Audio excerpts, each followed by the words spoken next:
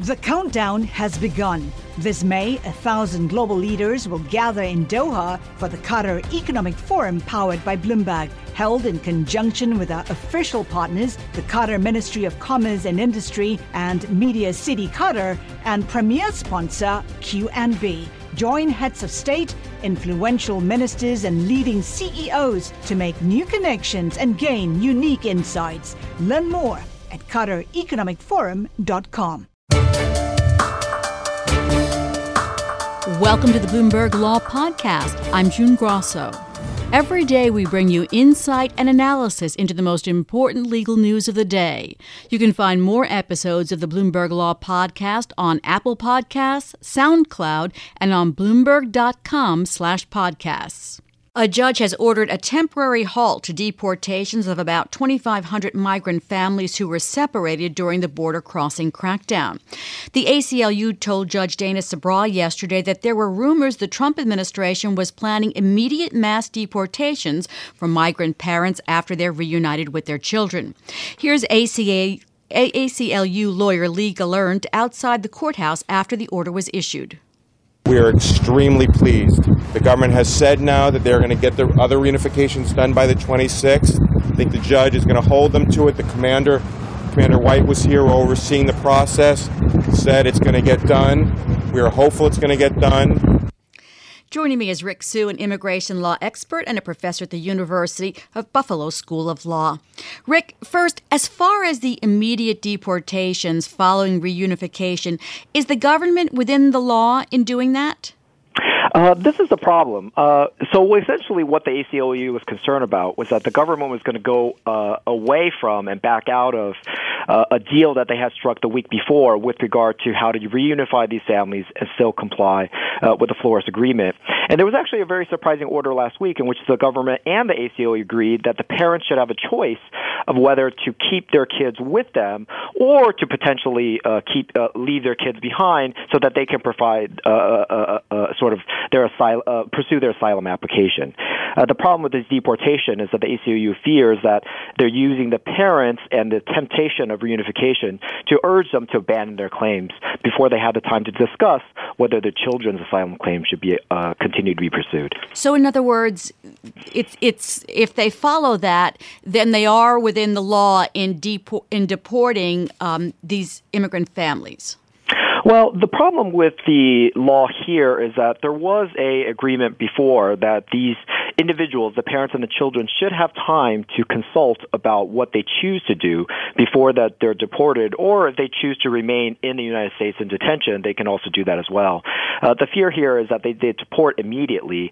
The time for this consultation wouldn't happen, and essentially the parents and the children would be forced to abandon their asylum claim. So why would is there more of a hope if you leave your child behind that the child is going to get asylum when you wouldn't? There may be. Essentially what's going on now is that because the children and the parents are separated, both of them have separate lawyers and are pursuing claims on their own. That's why we had that strange situation last week in which, one-year-olds were being brought into court to sort of pursue their own claim. Essentially what the ACLU wants to say is that for these individuals to actually have time to discuss their claims is the only way to vindicate their rights. What the fear is now is that the government may be sort of using reunification as a way of convincing parents before they even talk to their kids and potentially even looking at the claims that might be available to just agree to be removed, abandon their claim in order to be reunited. And there's always been a fear that this was the purpose all along. Is there any proof that has happened?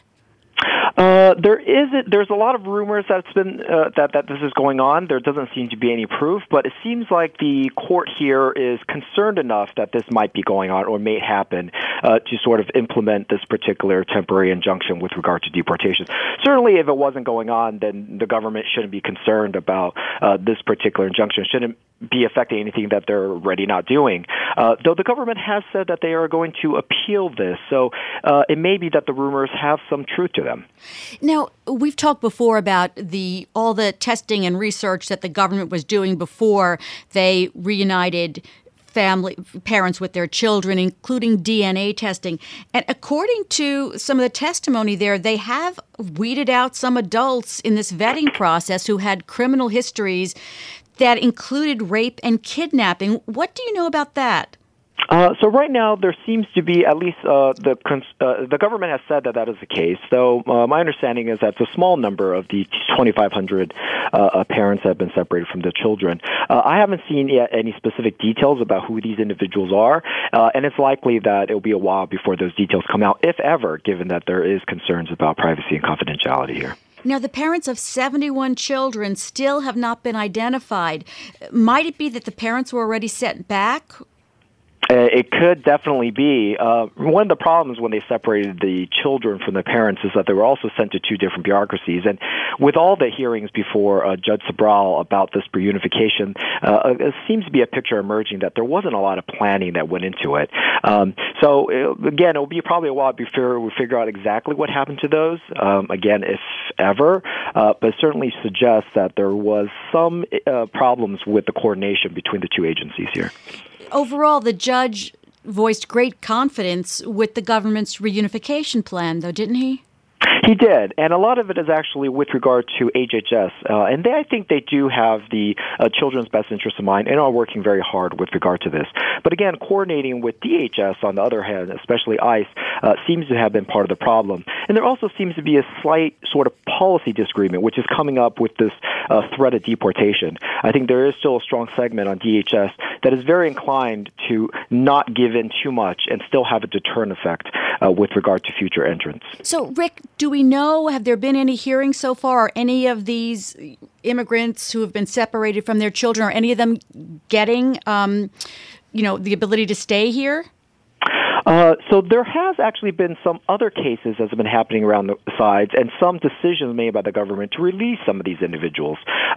So there was actually a recent case, and this is all going to sort of come to a head sooner or later, by Judge Bolton in Connecticut, where he actually ruled in favor of the children, and actually the government agreed to release the parents to the children. This is something that they've resisted in the past, so we'll see where this goes in terms of future determinations. Thus far, they have not been willing to bring the parents to the children. What they've been trying to do is bring the children into the parents' detention facilities, and that is something that the ACLU wants to say that the parents should have a choice about. There were a lot of asylum claims from this group that I heard about, not being safe in their country because of gangs and violence from gangs. Is that being accepted as a reason for asylum? So this is something that has to be worked out. And this is something interesting. With all the discussion about family separation and what to do if we were to reunify them, in some ways, the bigger picture, the substantive asylum claim, has kind of been left on the side of the table, right? We haven't really looked at those particular claims of these particular individuals as deeply. Now, Jeff Sessions has sort of made a decision that seemed to limit these claims.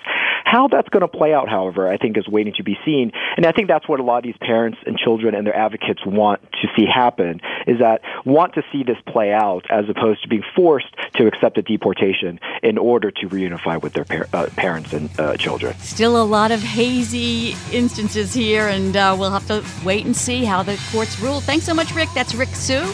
He's a professor at the University of Buffalo School of Law.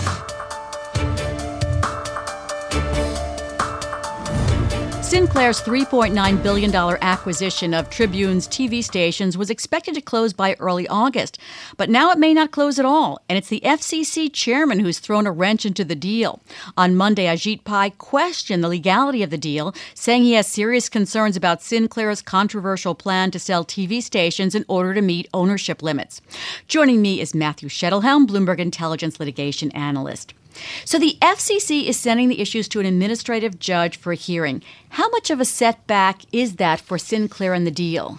This really is a major setback for the deal. The FCC, when it has issues with a transaction like this, it's not its practice to outright deny it. It's to effectively kill it with process by sending it to an administrative hearing that no company could practically endure.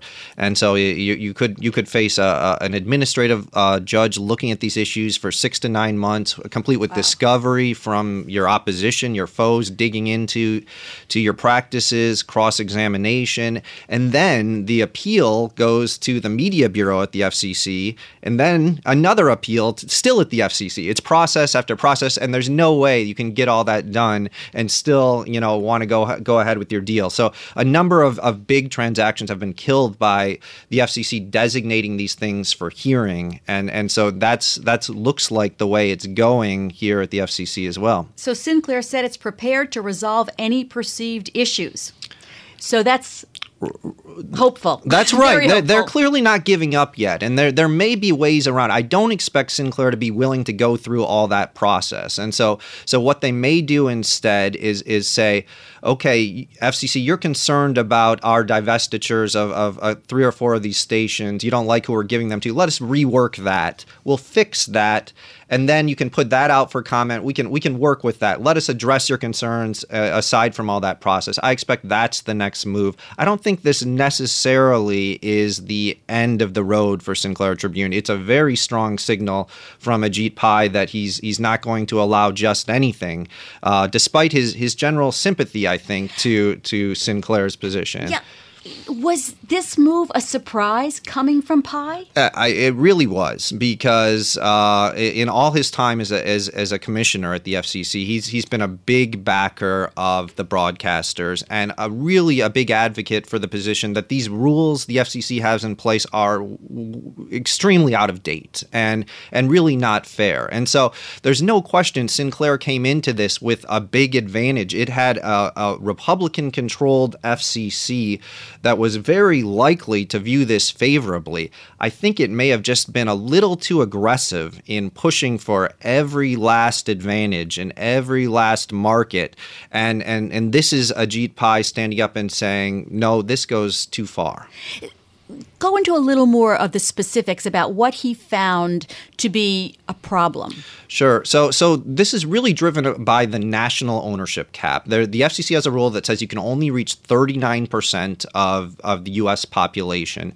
When Sinclair announced this deal, it reached 72%. Big problems from the start. The FCC did change the math, restored this discount that then all of a sudden made Sinclair much closer. It was only reaching 45% of the U.S.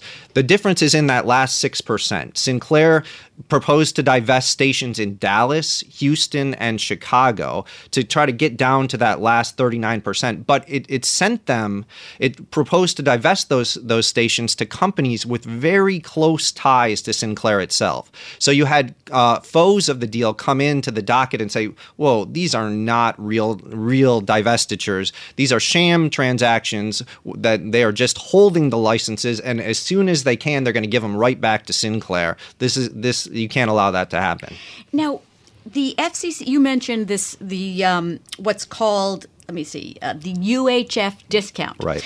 And the FCC's Inspector General is said to be investigating whether Ajit Pai improperly pushed for rule changes to help clear the way for Sinclair's Tribune bid, which Pai denies. Also, there's a court that's investigating. So how does that all play in? Oh, so that's just a whole nother level of complication for the deal. We're waiting right now for a decision from the D.C. Circuit in a case that was argued April 20th to say, hey, when the FCC changed the math, it restored this UHF discount to change how you calculate that 39%. Was that lawful?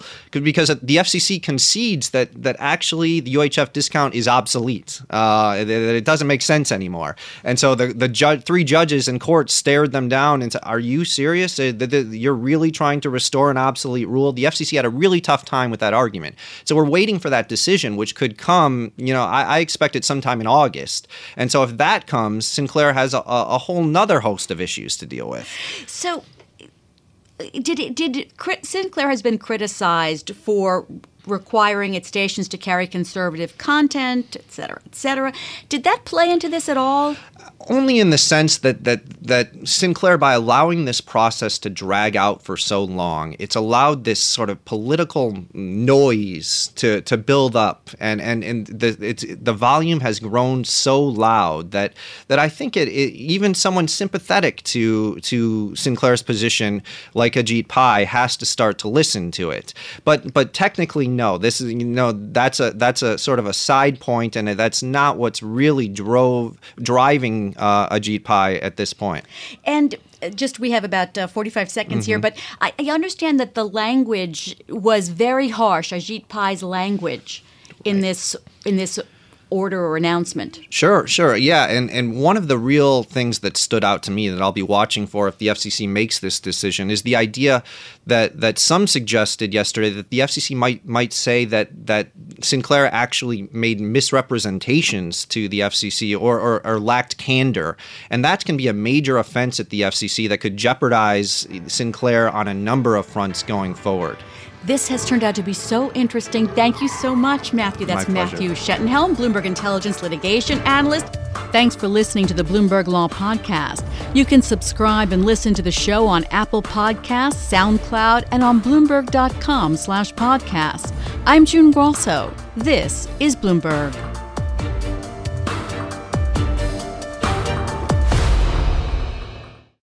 Collaborate for a greener future at the Bloomberg Green Festival, a groundbreaking celebration of the thinkers, doers, and innovators leading the way. From design and culture to technology, science, and entertainment. Hear from inspirational speakers and immerse yourself in climate solutions. July 10th through 13th in Seattle. Title sponsor, Amazon. Official airline, Alaska Airlines. Get 20% off using promo code RADIO20 at BloombergLive.com/Green Festival.